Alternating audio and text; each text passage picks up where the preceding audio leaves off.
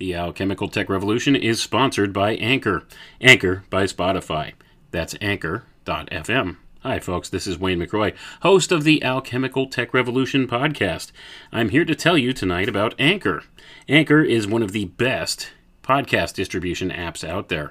They offer various ways to create, distribute, and monetize your podcast, all for free, and they have some of the best built-in uploading, recording, and editing tools available in the industry. From start to finish, they can help you to set up your podcast. So if you are interested in starting a podcast, check out anchor.fm.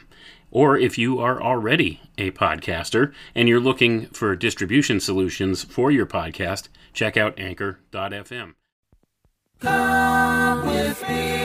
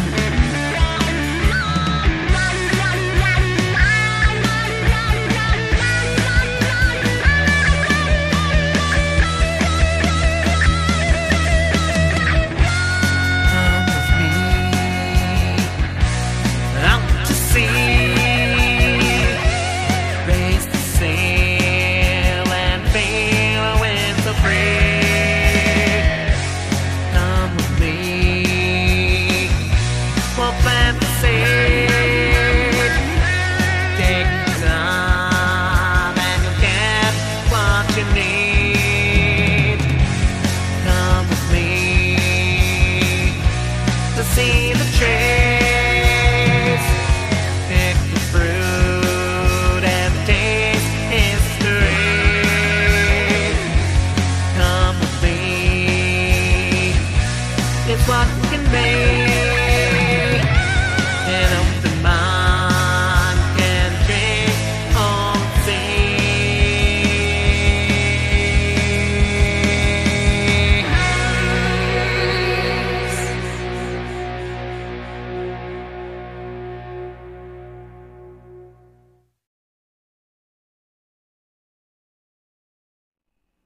You're listening to the Alchemical Tech Revolution, and I am your host, Wayne McRoy. We're going to discuss some things. Tonight we will discuss Fulcanelli's Conundrum and the mystery of January 6th. And many people might not be aware that January 6th is a very important date for various reasons. One of the main reasons is because this is an old Christian celebration called Epiphany that occurs on January 6th and speaks of the baptism of Jesus. So this was an important event in the biblical context, and it was an important event before the time of the Bible. And this is where we're going to look tonight. We're going to trace down this trail, because you see the date January 6th and the celebration that we call Epiphany now have ancient roots that go back to before the time of Christ. And there's different associations made with it. And it has to do with the alchemical processes.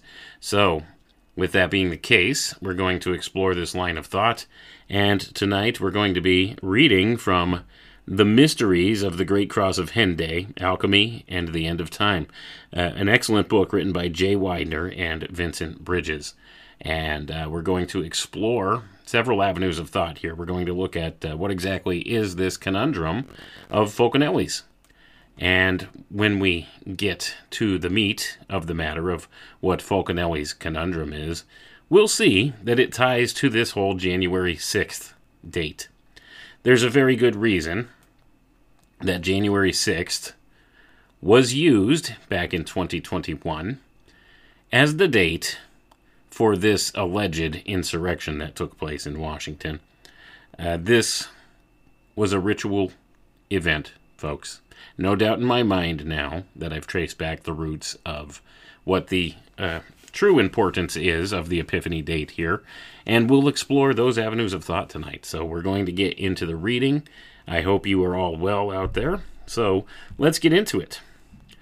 The strongest impression of my early childhood, I was 7 years old, an impression of which I still retain a vivid memory, was the emotion aroused in my young heart by the sight of a Gothic cathedral.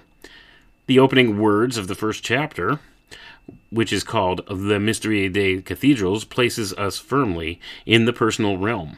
Fulcanelli, from the very first sentence of the book, strikes us as a real person with a message to communicate. I was immediately enraptured by it. I was in ecstasy, struck with wonder, unable to tear myself away.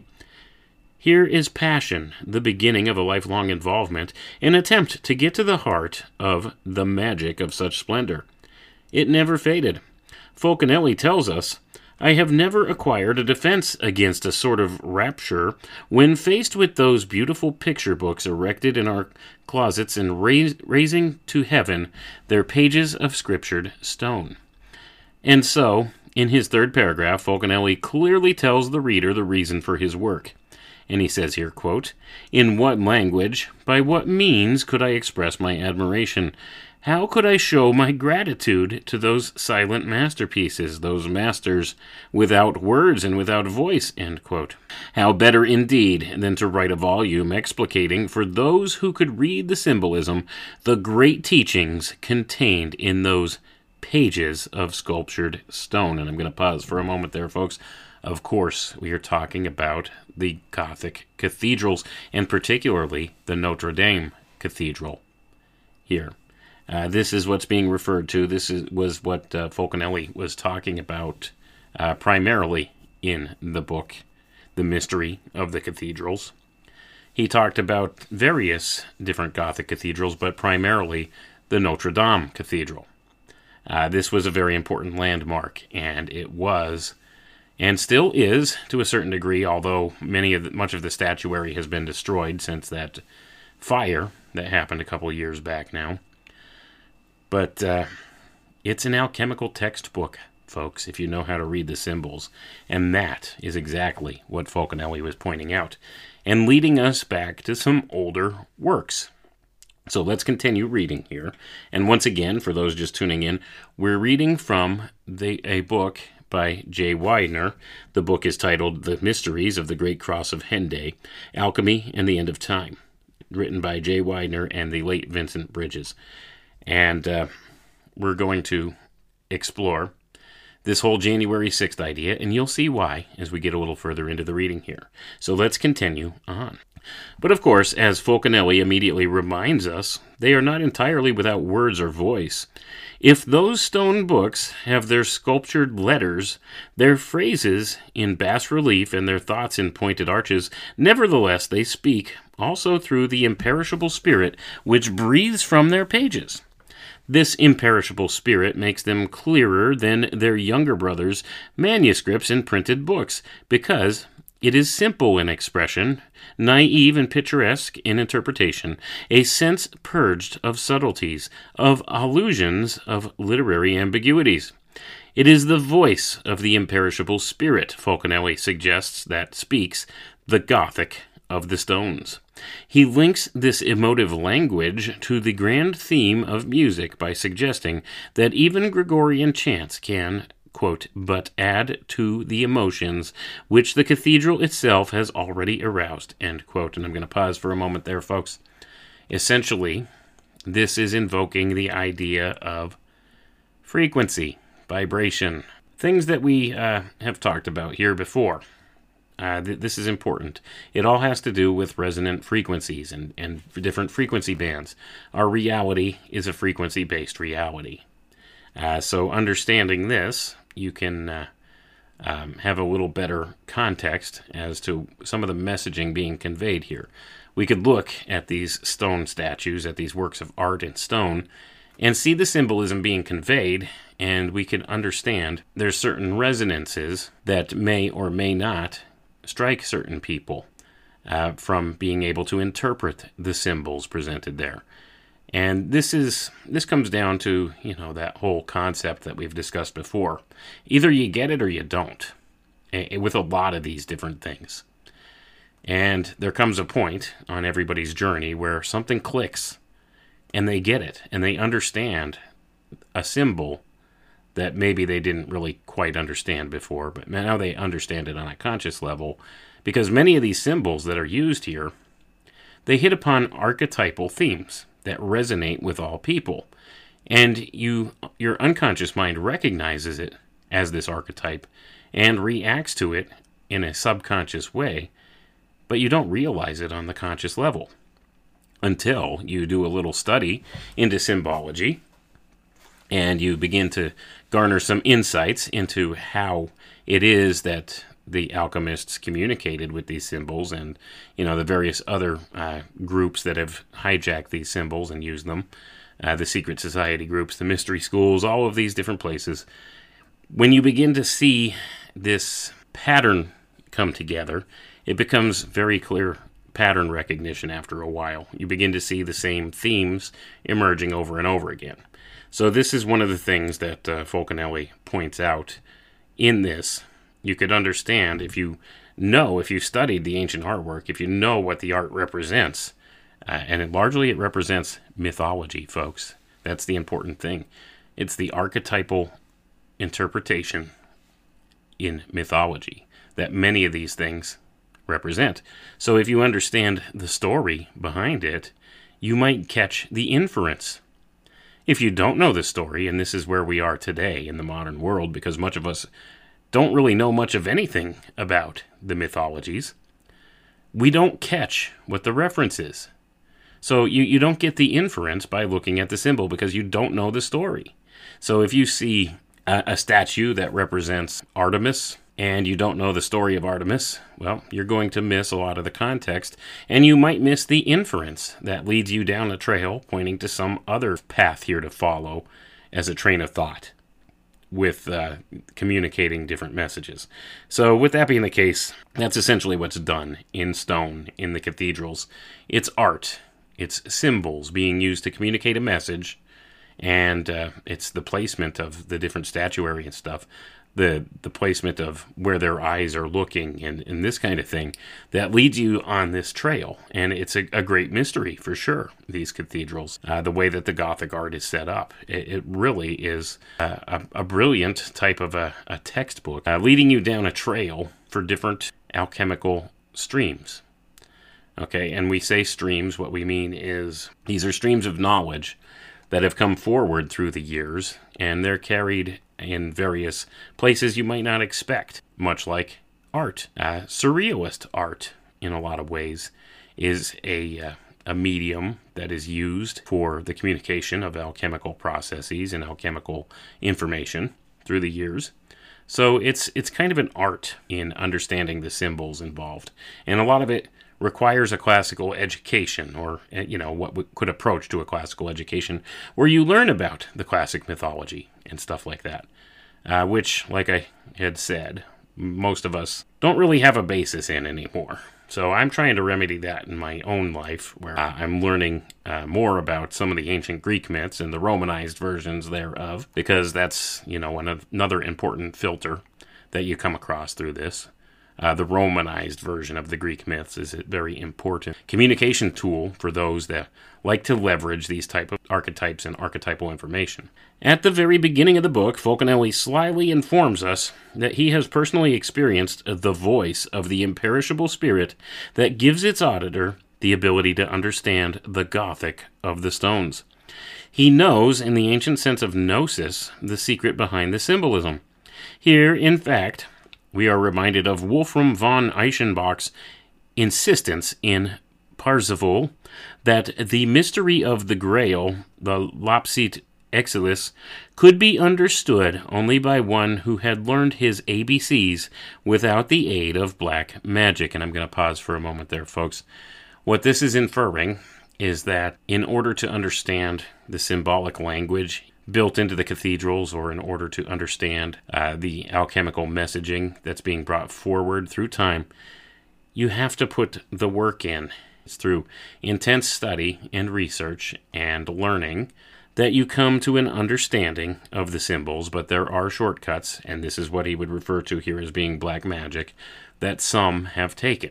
Now, you don't reap the full benefits of the understanding of the symbol that way, but many do take shortcuts, and largely the people in control and positions of power today have taken the shortcuts to arrive in places of power so that they could manipulate people through the use of this different knowledge.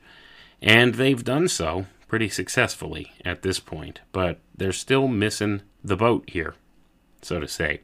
So let's read on and see what else Fulcanelli says. Only those who have had the initiatory and illuminatory experience can interpret the language of the mystery. From this subtle declaration of intent, Fulcanelli moves on to a bold statement on the value of the Gothic cathedral as a vast concretion of ideas, in which the religious, secular, philosophical, or social thoughts of our ancestors can be read. He develops this idea by showing how the sacred and the profane mingled in the civic uses of the cathedrals, from guild rituals to funerals to commodities markets. Gonna pause for a moment there, folks. Many don't know the cathedrals, they were not just for religious services. Many things took place at these cathedrals. It was the public meeting house. Think about that. The public forum. Let's put it that way. The public forum, much like the internet today is supposed to be. It was the public forum, a place to exchange ideas, to do commerce, to have fellowship with your fellow human beings, and to also celebrate religious festivals and things like that. It was the common forum. It was the public forum where many of these things were done.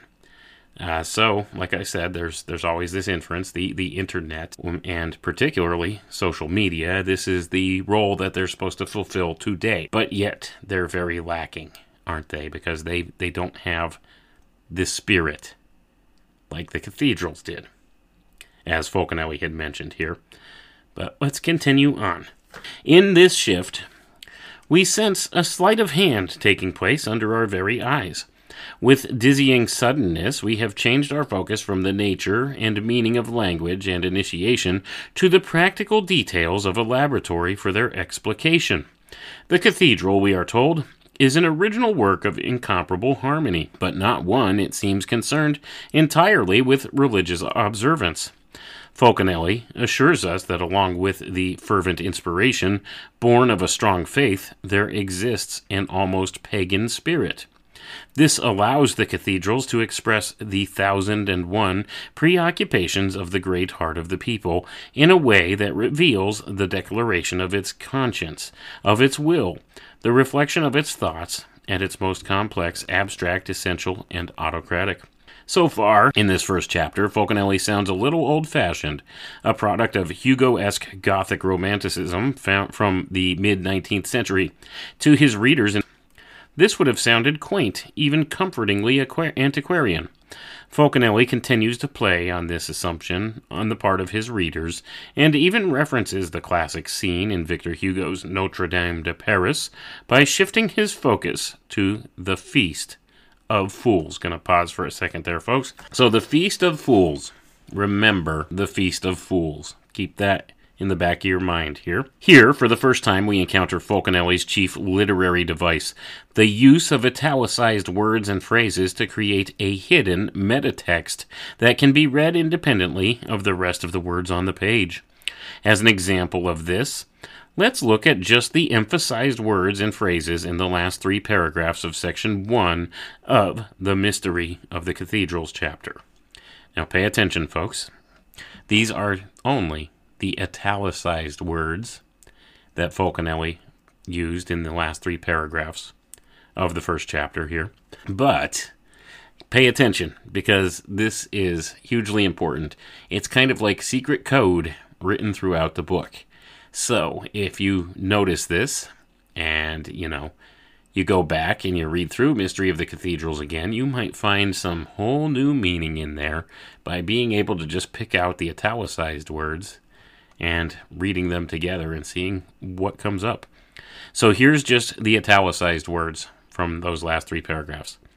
Feast of Fools, disguised science, triumphal chariot of Bacchus, Feast of the Donkey, Master Aliboron, the asinine power which was worth to the church the gold of Arabia, the incense and the myrrh of the land of Saba, mystifiers of the land of Saba or Kaaba, image makers, procession of the fox, feast of the donkey, flagellation of the Alleluia, Sabbats, procession of the Shrovetide Carnival, delivery of Chalmont, Infanterie Dijonais, Mad Mother, their buttocks, ball game. So there's all the italicized words, and you'll notice that it seems to all be describing one particular event or thing. And this is a big clue from Fulcanelli. He's talking about what's known as the Feast of Fools. And it has some other connotations and different events associated with it. So let's read on, because this is where we'll find out about Fulcanelli's conundrum. If we cannot solve Fulcanelli's first symbolic conundrum, then we haven't much hope of interpreting the rest of the book. Indeed, if we can assume that he is playing fair with us, then an important, perhaps crucial key should lie in the initial group of emphasized words and phrases. So how do we read it? The first point that jumps out is that Fulcanelli is drawing our attention to 2 seasonal church festivals that are similar in tone and very pagan in origin. The first, the Feast of Fools, now familiar to millions from the Disney version of The Hunchback of Notre Dame, seems to have been a holdover from the Roman Saturnalia. In the Middle Ages, it was celebrated as part of the 12 Nights of Christmas, usually related to the Feast of the Epiphany. As this is the date given in Hugo, we may assume that it is the connection Fulcanelli is drawing for us. And I'm going to pause right there. The Epiphany, January 6th. Epiphany. The Feast of Fools. Did we not see a parade of fools on January 6th, 2021? Let's read on here. This is making some interesting connections even in our modern day to the political circus that is the modern era right now and the things going on in Washington. So let's pay attention here and read on. The second, the Feast of the Donkey. Going to pause for a second. Donkey, which political party is represented by the donkey, folks? The second, the Feast of the Donkey, is part of the Easter celebration and traditionally marked the spring equinox or the Annunciation of the Virgin, Christ's Conception Day. Associated broadly with the ass that Jesus rode into Jerusalem during his proclamation as a descendant of David, and with the prophetic ass of Balaam, who declared that of this lineage, David's, a Messiah would come, the Feast of the Donkey, as Fulcanelli suggests, has much more ancient alchemical roots.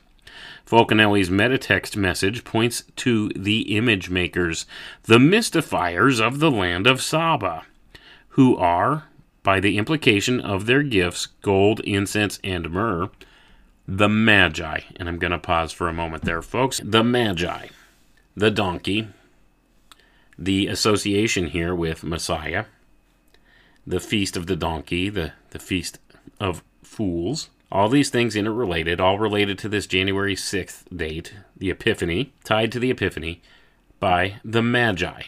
Okay, so it's saying here the image makers, the mystifiers of the land of Saba, who by implication are the Magi.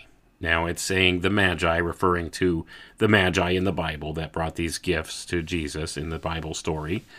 But the Magi, in a broader sense, relates to the grand initiates, the very highly placed adepts within various mystery schools.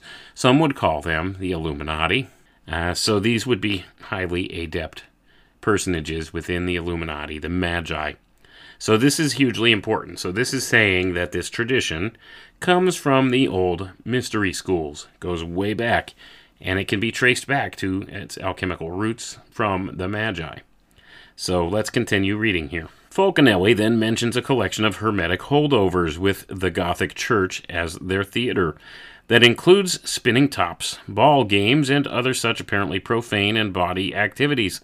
He connects them to various Shrovetide or pre-Lenten carnivals and suggests that these are the last vestiges of the ancient semi-pagan feasts. If we read these 3 paragraphs without focusing on the italicized words, we have a sense that they are meant to inform us of certain pagan traditions connected with the cathedrals, but exactly what these are and what they mean remains elusive. We can read the paragraphs hundreds of times and be fairly comfortable in our interpretation of their meaning, and yet miss the essential message if we do not look deeply and carefully into the references contained in those emphasized words and phrases. This is what makes the Mystery of the Cathedrals an initiatory text, a true alchemical document, and the guidebook to the Hermetic quest for the Grail Stone of the Wise, and which marks Fulcanelli as the last great master of the green language. And I'm going to pause for a moment there, folks. The green language. This is also referred to as the language of the birds. It's also known as phonetic Kabbalah. It's known as several other things. It's also called twilight language. It's the study of symbology, the language of symbology. Using coded clues and being able to tie the symbols to certain words and phrases is hugely important within this, and if you don't know your mythology, you're going to miss the boat on a lot of the meanings behind this stuff. So that's why it's important to understand and learn as much about the ancient mythological tales as you can, so that maybe you catch the inferences in the symbols being used, the message being conveyed, because you see, it's not always obvious on the surface. But if you know what to look for, you could find hidden messages, much like Jay Widener here and Vincent Bridges went through and they discovered, hey, you know what? If I'm reading through this chapter in Fulcanelli, I notice he has certain words italicized. So they put 2 and 2 together and decided, let's look at this and see what kind of hidden message comes up. And lo and behold, they find this connection pointing back to the Epiphany, the Feast of Fools, the Feast of the Donkey. So what is this conundrum? Let's get into it. It says, solving the conundrum. This is the next part. How do we unravel Fulcanelli's first conundrum?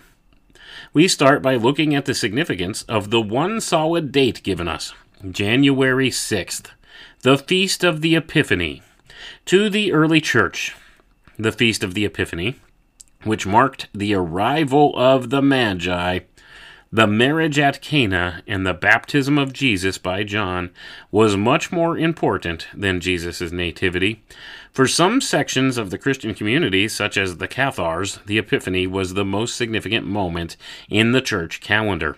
Some obscure secret seemed to hide behind the juxtaposition of these three events, a secret that threatened to change the very concept of Christianity as taught by the official church. So let's pause for a second there. The Feast of Epiphany, January 6th, this marks the arrival of the Magi. Now think about that in context of what happened here, January 6, 2021, that whole farcical event that supposedly took place, this insurrection. This was a ritual invoking the arrival of the Magi, the marriage at Cana, and the baptism of Jesus by John, all together in one new ritual. See, this is how these folks work. They will leverage some huge ritualistic type of event into these various things that happen in this world. They'll orchestrate this into a ritual, a type of a spell of sorts to cast on the American people, for lack of better terms. So this is what was done. That's what that whole January 6th event was all about. Giant ritual. Much like the September 11th ritual, much like the moon landing ritual, and much like the recent death of the Queen ritual and the return of the King ritual that just took place here. And I'm sure it all ties together in some way, shape, or form. But let's continue on with the topic for tonight, because we're going to discuss the idea here. And you could go back and listen to my show, Epiphany for a New America, where I recognized January 6th as the date of the Feast of Epiphany and the significance of that and the things that it kind of foretells for the future. But we're going to explore further down that line of thought by exploring back further in time to the roots of this Feast of Epiphany and where it truly comes from, where the alchemical roots of it lie, and we could maybe get some more answers. So let's continue reading. In this conjunction of symbols, we find a cluster of very revealing clues. There is a sexual component in the marriage at Cana, supposedly the holy couple's wedding night, as well as in John the Baptist's acknowledgement of Jesus as his son during the baptism. The visit of the Magi is a symbol of the larger spiritual current and a nod to the original illuminated ones. Going to pause for a second there. The original Illuminati, the Magi of old, the ones who originated these ideas within the mystery schools, which later became perverted and twisted and turned all different ways. But, still by and large, they still call themselves the Illuminati to this day and think they're the Magi. They call themselves the Magi. All these grandiose titles they give themselves. But anyway, this is the underground current of the alchemical knowledge base that's come forward through today. That's what's being referred to here when he says the larger spiritual current, and a nod to the original illuminated ones. The Epiphany symbolizes a much older tradition than its Christian gloss, and as such was very disturbing to the Church, which retaliated by shifting the focus to Christ's nativity. There is no biblical basis for the date of the Nativity, and what gospel evidence there is suggests Jesus was born in the late fall, not in midwinter. The early Church had no traditions or celebrations of the Nativity until the 3rd century, and such celebrations didn't become common until the 4th century. It wasn't until the 5th century that the date officially became December 25th, which was chosen for reasons of religious politics, not any sense of spiritual or historical correctness. The act of saying a Mass in honor of Jesus' birth, hence Christ's Mass or Christmas, on the birthday of his most powerful pagan rival, Mithras, was plainly and simply an attempt to absorb and redirect the rival cult's followers, in effect saying that Christ is more powerful than Mithras because he supersedes him.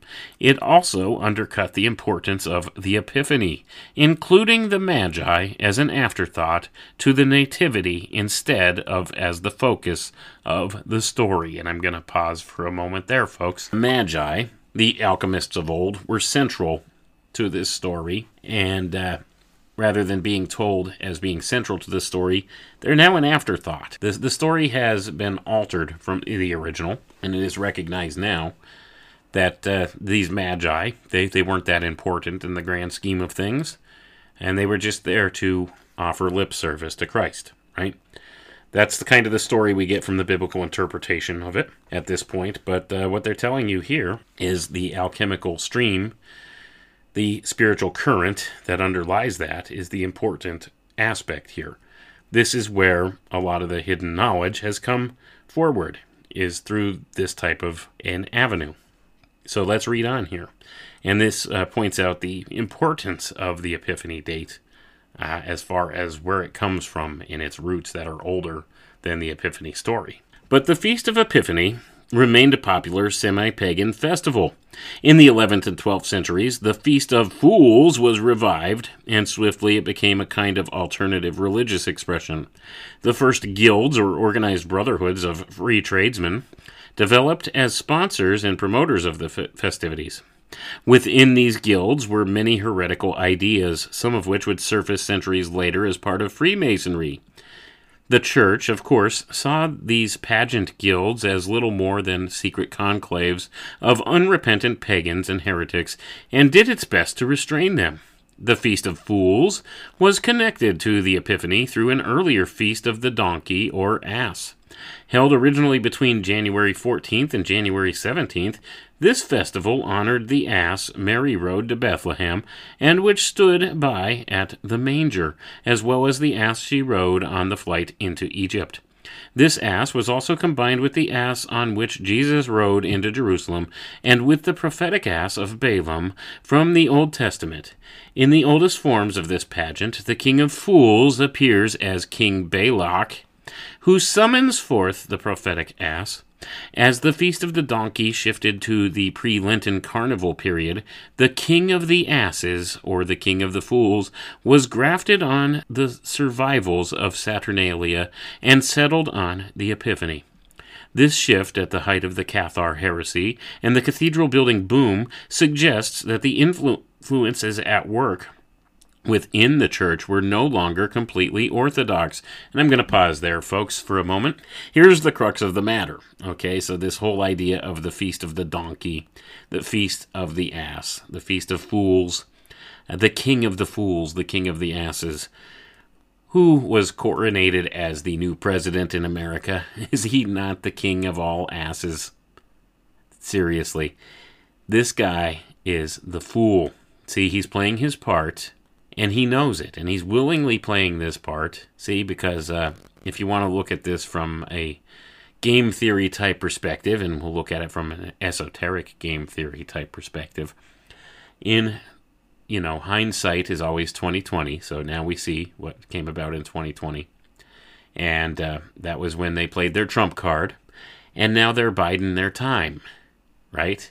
And they've given us the King of the Fools to rule America, to help drive the world into collapse.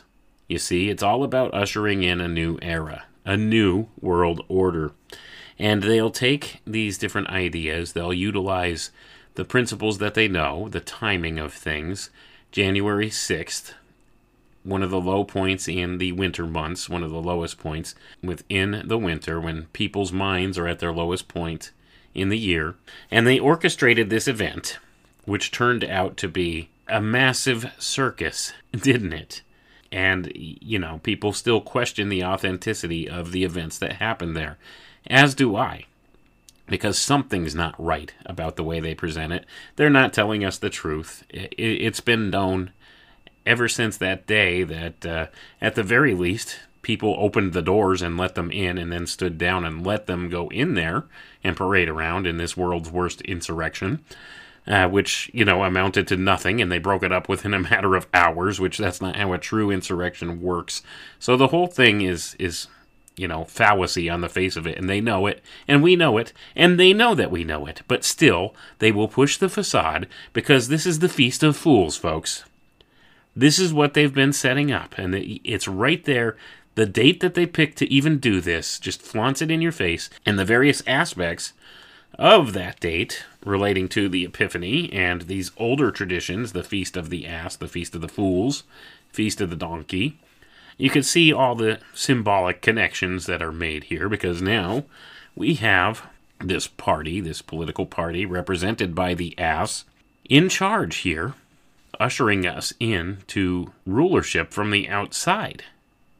You see, they've handed over the sovereignty of this nation to an outside group. Now, this was done long ago. This was all planned long ago. But they're actively doing this right now. It's gone from a passive type phase into an active phase of the passing over of power here. So let's continue reading on, and we'll make some more connections. This festival, or Hermetic Fair, signified, in its total reversal of churchly authority, subjecting the ignorant clergy to the authority of the disguised science, the hidden and undeniable superiority of an even more ancient spiritual current. This Gothic spirituality was symbolized by the King of the Wise Fools, whose coronation on the Feast of the Epiphany, celebrating the tangible evidence of Jesus' messiahhood, his acclaim by the Magi, his baptism, and his first miracle, made the point of his precedence and authority even clearer. This is the original great king of the Jews, the one whose line Jesus was merely restoring, Solomon the wise, builder of the first temple. And I'm going to pause for a moment there, folks.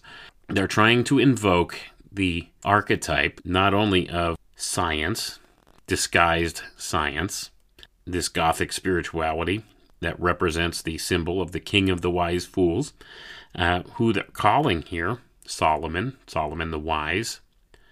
They're invoking the archetype of Solomon, and that is very much an archetype, folks. Solomon, allegedly the wisest man to ever live, the wealthiest king to ever live. That's what the claims are made in the Bible and other places. So Solomon, this archetype, represents a new type of leadership here. See, the king of the wise fools, the king of the fools, he's wise enough to recognize that he's a fool, so he gives power and authority over to Solomon, the Solomonic archetype. So he's abdicating his authority and power back to Solomon, the wisest of all. And this could be interpreted in a lot of different ways, folks. I think there's some different groups out there behind the scenes that are running things. And there's always been this talk of a council of wise men led by a Messiah-like leader within the auspices of the New World Order. And this is how the Antichrist kingdom will come about. So there's all this talk of this kind of stuff. There's been for a long time. There's been a lot of speculations with a lot of this. So essentially, the symbolism being conveyed here with our current January 6th event, it's the invoking of the old Feast of the Fools, the King of the Fools, abdicating his power back to the Solomonic king. There's very much symbolism involved here, and I hope I'm not losing people on this, but let's continue reading on here. Jesus, it says here, the original great king of the Jews, the one whose line Jesus was merely restoring, Solomon the wise, builder of the first temple. This is a symbolic restoration of the temple. And what are we told about the restoration of the temple and the rebuilding of the temple in the biblical narrative, in the religious context? That this is something that will happen with the reign of Antichrist, and, we could know the time that we're living in. So maybe we're witnessing a symbolic type of rebuilding of the temple. But the temple this time is not a religious place, nor were the Gothic cathedrals, remember. It was the public forum. And it was also politicized by people of the day. As it says here, the trade guilds, the corporations of the world, they corrupted the Gothic cathedrals, the temple, the rebuilt temple. Let's keep these things in mind, and let's continue reading on here. Fulcanelli points us in that direction with his curious mentions of the land of Saba, or Kaaba, and its mystifiers and image makers. The land of Saba is, of course, Arabia and the eastern portion of the Horn of Africa, Eritrea and Ethiopia, home of the Sabaeans, ancestors of the Arabs, and the original builders of the Kaaba, the holy cube at Mecca. The Sabaeans were probably worshippers of a mother goddess along the lines of Cybele in Phrygia, whose name may in fact have been adopted from the Sabaean original. The Kaaba of El Cybele is certainly the concept behind the sacred stone of Mecca, seen originally as the vulva of the mother goddess Alat, and throne of her son, the El, and that's spelled capital E-L, folks, in the sky, or Allah. Saba is also the home of the Queen of Sheba, the original, perhaps, of the Black Madonnas. And it is this reference that Fulcanelli wishes us to see in his curious metatext clues. Following his thread of clues, we come to a single original source, one that we have discussed before, an 11th century Arabic alchemical work entitled Mother of the King by one Abu Fala, or the Son of Reason. As noted already, the work entered the late Bahir tradition in the 13th century through Rabbi Shlomo, who lifted part of it, uncredited, for his own alchemical text, The Gates of Heaven. Abu Fala's reference to King Solomon's book, Hamaspen, suggests that it was an early version of the great mystery text of the Bahir. In this work, according to Abu Fala, Solomon relates how he learned the secret of alchemy from the Queen of Sheba, or Saba. Gonna pause for a moment there, folks. So, understand the Queen of Sheba, or Saba. This is a symbolic interpretation of what could also be seen as the archetype of Isis in the Egyptian mythology. The Queen of Sheba relates back to Isis, the Isis myth, the goddess of magic. As if referencing this obscure text, which stands at the juncture point of all the traditions and currents we have been examining, from the Bahir to the Cathars, from the Templars to the Grail romances, were not enough, Fulcanelli's metatext clues also direct us to an even more obscure work in the Golem tradition that spun off from the Bahir and the Sefer Yetzirah. Gonna pause for a second there. The Sefer Yetzirah. Have you ever heard of the Sefer Yetzirah? It's a Kabbalistic text that goes back into Judaism, and in the Sefer Yetzirah, there's formulas recorded for building a golem, a soulless automaton, a being without a soul. Are you seeing some connections coming together here with things going on in the modern era? This is definitely a type of invoking of an archetype for the transhumanist notion of things here. For artificial intelligence would be a type of golem. So that's what, my interpretation, or one interpretation of these things, coming to fulfillment here, or what's being invoked here in the modern era could be, because they need that artificial intelligence to be the control system for the new order of the ages that they're trying to put together here, for this control grid they want in place. But let's continue reading here, and you could draw your own conclusions from some of this. I know a lot of the mystical connotations probably escape some of us. I'm not picking up on all the key things here myself either, so don't be fooled into thinking that I know something you don't. I'm just pointing out things I've noticed, and perhaps you can dig a little further and find your own interpretations of different meanings here and see how it relates to the modern era and the events that have happened here, because in my view, this whole January 6th debacle that took place in 2021 was a ritual to bring in a new type of power, to build the golem, so to say, here. So let's continue reading.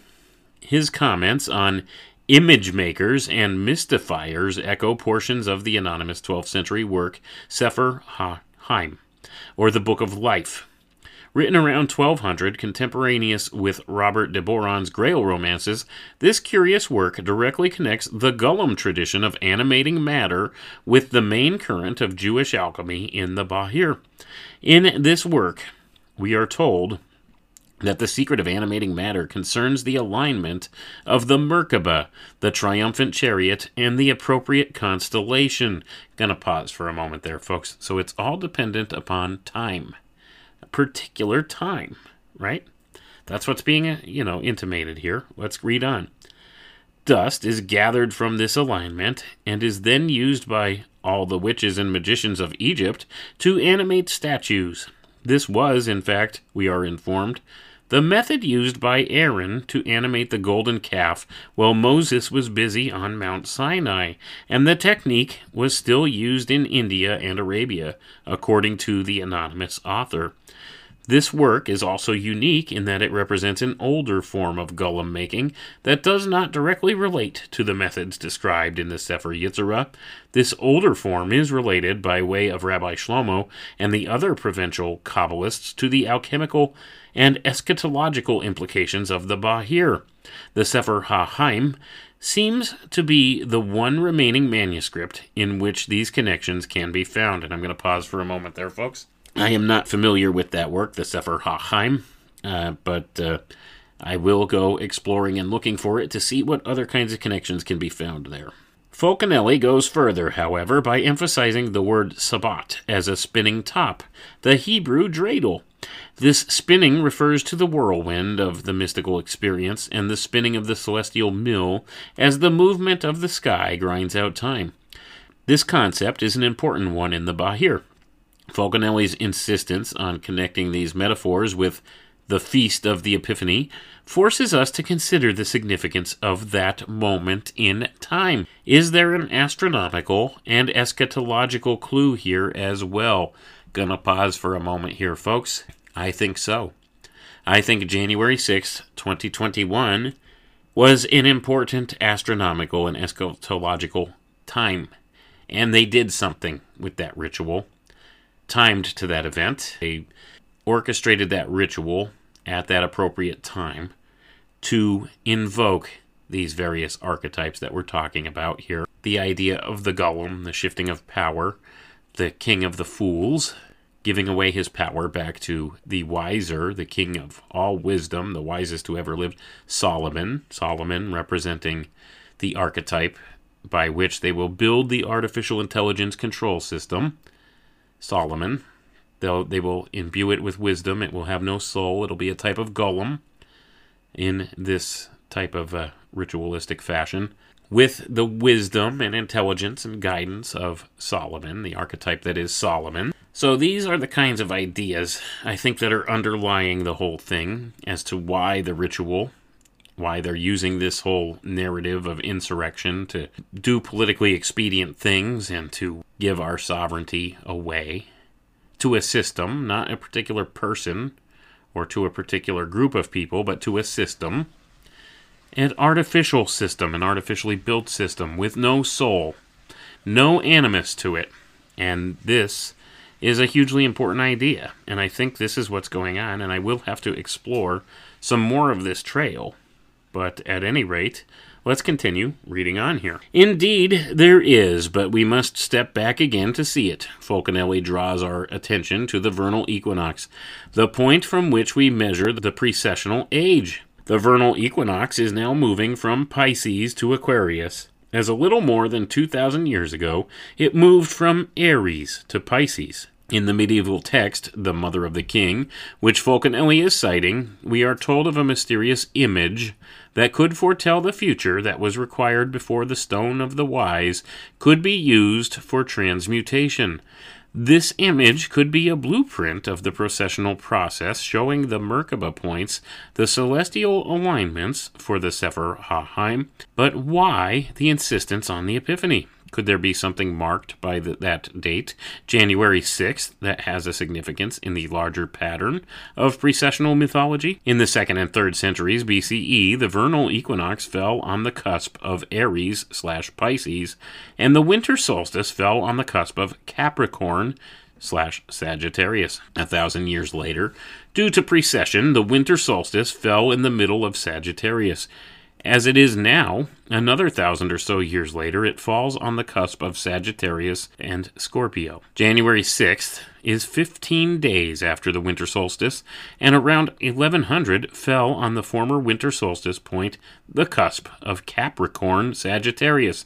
Gonna pause for a moment there, folks. Remember Capricorn. This is the premise to my most recent book that I released back in February, The Demic of Pan, Breaking the Natural Order. I theorize in that book that it seems what's going on is these people, these dark occultists who run things, are working feverishly behind the scenes because they're trying to skip over the energetic influence of the age of Aquarius and skip directly to the energetic principles of Capricorn. So think about that as we continue through this.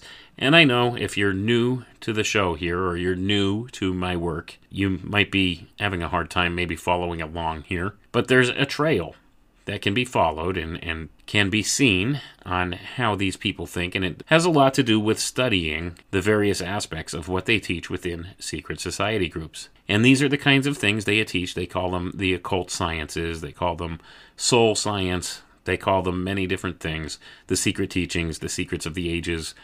They teach a lot about this, and I think this is a clue here. The Feast of Epiphany is then marking the same precessional era, the age, noted by the vernal equinox in Aries/Pisces, except that its rise to prominence in the 12th and 13th century seemed to be marking more than just the original winter solstice point. We can also see it as a way of counting down to the arrival of the next precessional age, with the vernal equinox on Pisces/Aquarius. The millennial notions of the era seemed to have been sparked by noting this significant point. When the cusp moved across the Epiphany, as happened in the 12th century, a crop of new millennial prophecies emerged, both in the Jewish Kabbalistic groups and in the Christian communities. Both the Elijah the prophet visits that sparked the publication of the Bahir and the prophecies of Joachim of Flores are connected to this secret event. Joachim, in fact, dated the beginning of the third segment of the zodiacal age to 1260, which is just a little over 10 degrees of precession from the next cusp winter solstice alignment, which is currently in progress. The sudden and almost desperate boom in cathedral building appears designed to climax at the end and beginning point of Joachim's ages, 1260. Certainly, in the case of the almost incredible 26-year rebuilding of Chartres Cathedral, some prominent but unspoken deadline forced the completion of the work. The cathedrals of Our Lady, perhaps, were intended to house the spirit of the new age, the age of the Holy Spirit, according to Joachim of Flores. Fulcanelli, then, in his very first meta-context Conundrum, supplies us with all the clues required to solve the mystery of the cathedrals, but to uncover that secret, to find the disguised science hidden in the cathedrals, requires an intellectual quest of the highest order. Fulcanelli plays fair and gives us at the very beginning all the clues we shall need to interpret the hidden message, but we must do our part of the work and carefully follow those clues. I think I'm actually going to cut off the reading right there because I have a lot more to explore before I could expound further down this trail, but Jay Widener and Vincent Bridges laid out some very important information here that I intend to follow down the trail on to get perhaps to a little bit more of an understanding as to what's being invoked here. I just find it that it cannot possibly be coincidental that this huge event, this much overlooked event here by the average American, this January 6th debacle that went down, the world's worst insurrection, as it were, it's being used in a way in order to bring about a new system. It's a ritual. It's a marking point. They did it on that date on purpose. There's something important about that date. And there's something important about them doing it on that date in 2021. And I've gone ahead and I recognized the pattern, as I said in an earlier episode I did. And I would suggest if you're listening to this, go back and listen to that one first. It's called Epiphany for a New America, where I first discovered the connection between January 6th, and I recognized it for what it was. It was an homage to the Epiphany idea. And there's various things that I was able to lay down as far as, foreseeing some things to come in the future with that. So I laid that all out. Well, here, this takes me further down the path to understand that that was not just a chance occurrence, that this whole thing came about on January 6th. There is something special about that date, and it goes much deeper than the traditional Christian Epiphany story. It relates back to older times, to the King of the Fools, the King of the Asses, the Feast of the Asses, and as we said, it draws lines of intent back to the Kabbalistic practice of making the golem, and it also draws the esoteric lines of intent to imbuing this quote-unquote golem idea with the power of King Solomon, which is another hugely important idea within occult circles. Anybody who's done any study in the occult knows that King Solomon is a highly revered figure in occult philosophy. He was said to have all kinds of magical power and different abilities like that, different intellectual abilities and stuff like that, that's far surpassed many of the other occultists, like, of all time. It's an important idea, so they're going for the whole gamut here, in my view. It looks to me like they're trying to set up this system, this artificial system, imbued with the power of Solomon, this soulless system, this golem of sorts, animated dead matter, and this relates back to the idea of the reign of dead matter, as Michael Hoffman calls it, same thing. That's what these occultists practice, and they see it as being something that's desirable for their end game here. So that's how I view this. That's what I see going on. So they've set up the King of the Fools, and we're ruled by the King of the Fools right now, who is leading us in the parade down the circus to give over the power to an outside system. And I say system because this is not just handing over power to a particular group of people or to a particular person. This is handing over power to a system, an artificially contrived system built in the semblance or the image of the golem. This is artificial intelligence, folks. This is who's going to rule the world. The artificial intelligence. That's what they've been setting up. This is what the Antichrist is. The artificial intelligence, given animation through the transhumanist singularity. Sound a little far-fetched? Stick around a few years. I don't even know how many years it'll be. These plans have been well underway for a long time.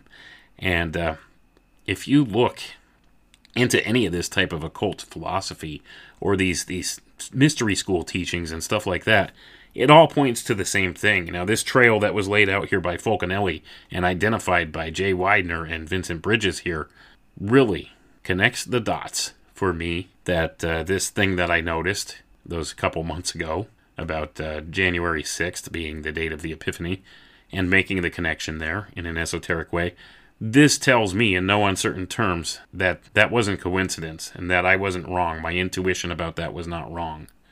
This truly connects the dots and verifies some things for me. So I'm going to explore more of this avenue of thought, and I encourage you folks to do so too. Because it's important.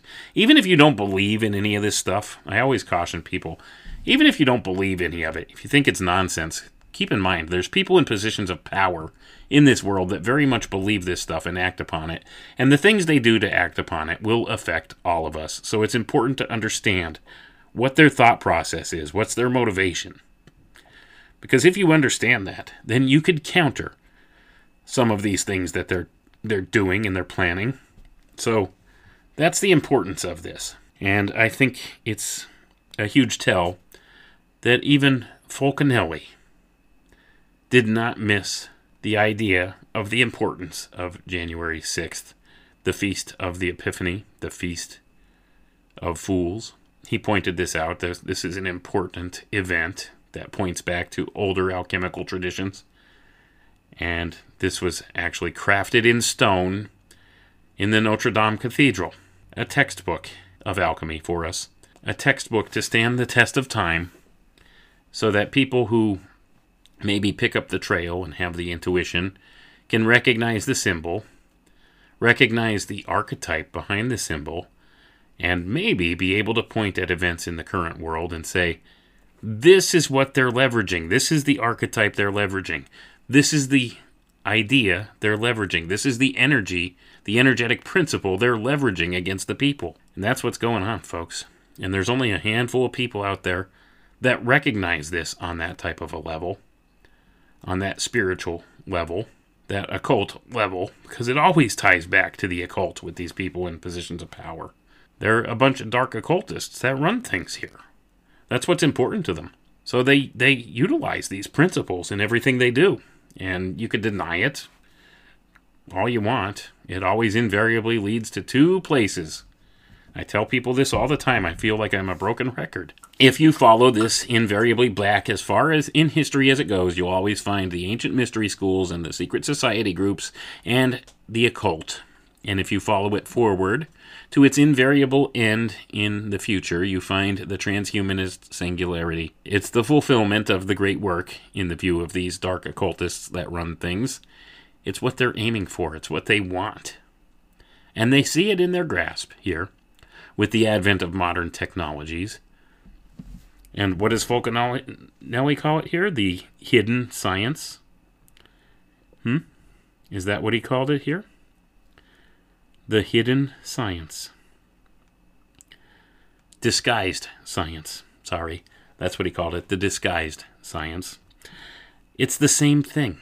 See, the science, the quote-unquote science that they're selling us, the modern technologies, all of these different things that we see as being state-of-the-art, electronics, computers, fancy stuff, it all has occult origins, folks. All of it. The scrying mirror you carry around in your pocket.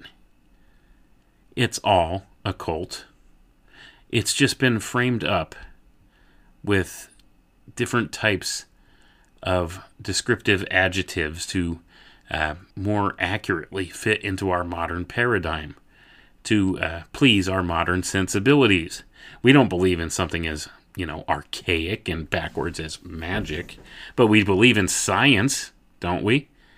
Same thing, disguised science. There's these occult principles underlie all of it.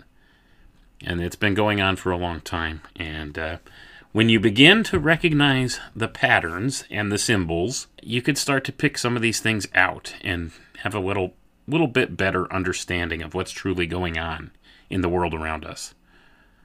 So, with that being the case, I thought this would be an interesting topic to bring up tonight because it furthers along what I had noticed. And, kudos to Jay Widener and the late Vincent Bridges for being able to decipher some of what Fulcanelli laid down here.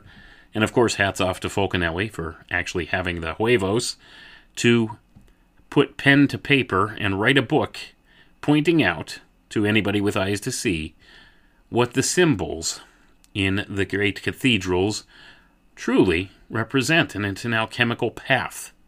It's the alchemical underground stream, pointing backwards in time, pointing forwards in time. And if you could recognize the symbols and recognize the archetypes that underlie the symbols, you could understand a little something about how power is wielded in this world. And you could recognize what's being done. And I'm pretty sure that's what I, through intuition, was able to ascertain by looking at the idea of the January 6th debacle and recognizing, hey, there's something important about that date. That's the date of the Epiphany Festival. Maybe there's some kind of a connection there. And sure enough, you always find more, don't you? So this synchronicity, like I said, really kind of validates, in my view, the things that I've noticed. And gives me more reason to think it's not just coincidence or, I'm not just a nutter. There's an actual esoteric connection there, a real one that's been leveraged on. There's a real energetic principle that's been leveraged on. Now, what will the outcome of that be? Hard to say. I gave you my 2 cents as to what I think it is. I could be totally wrong. I reserve the right to be totally wrong about everything. I'm no different than anybody else.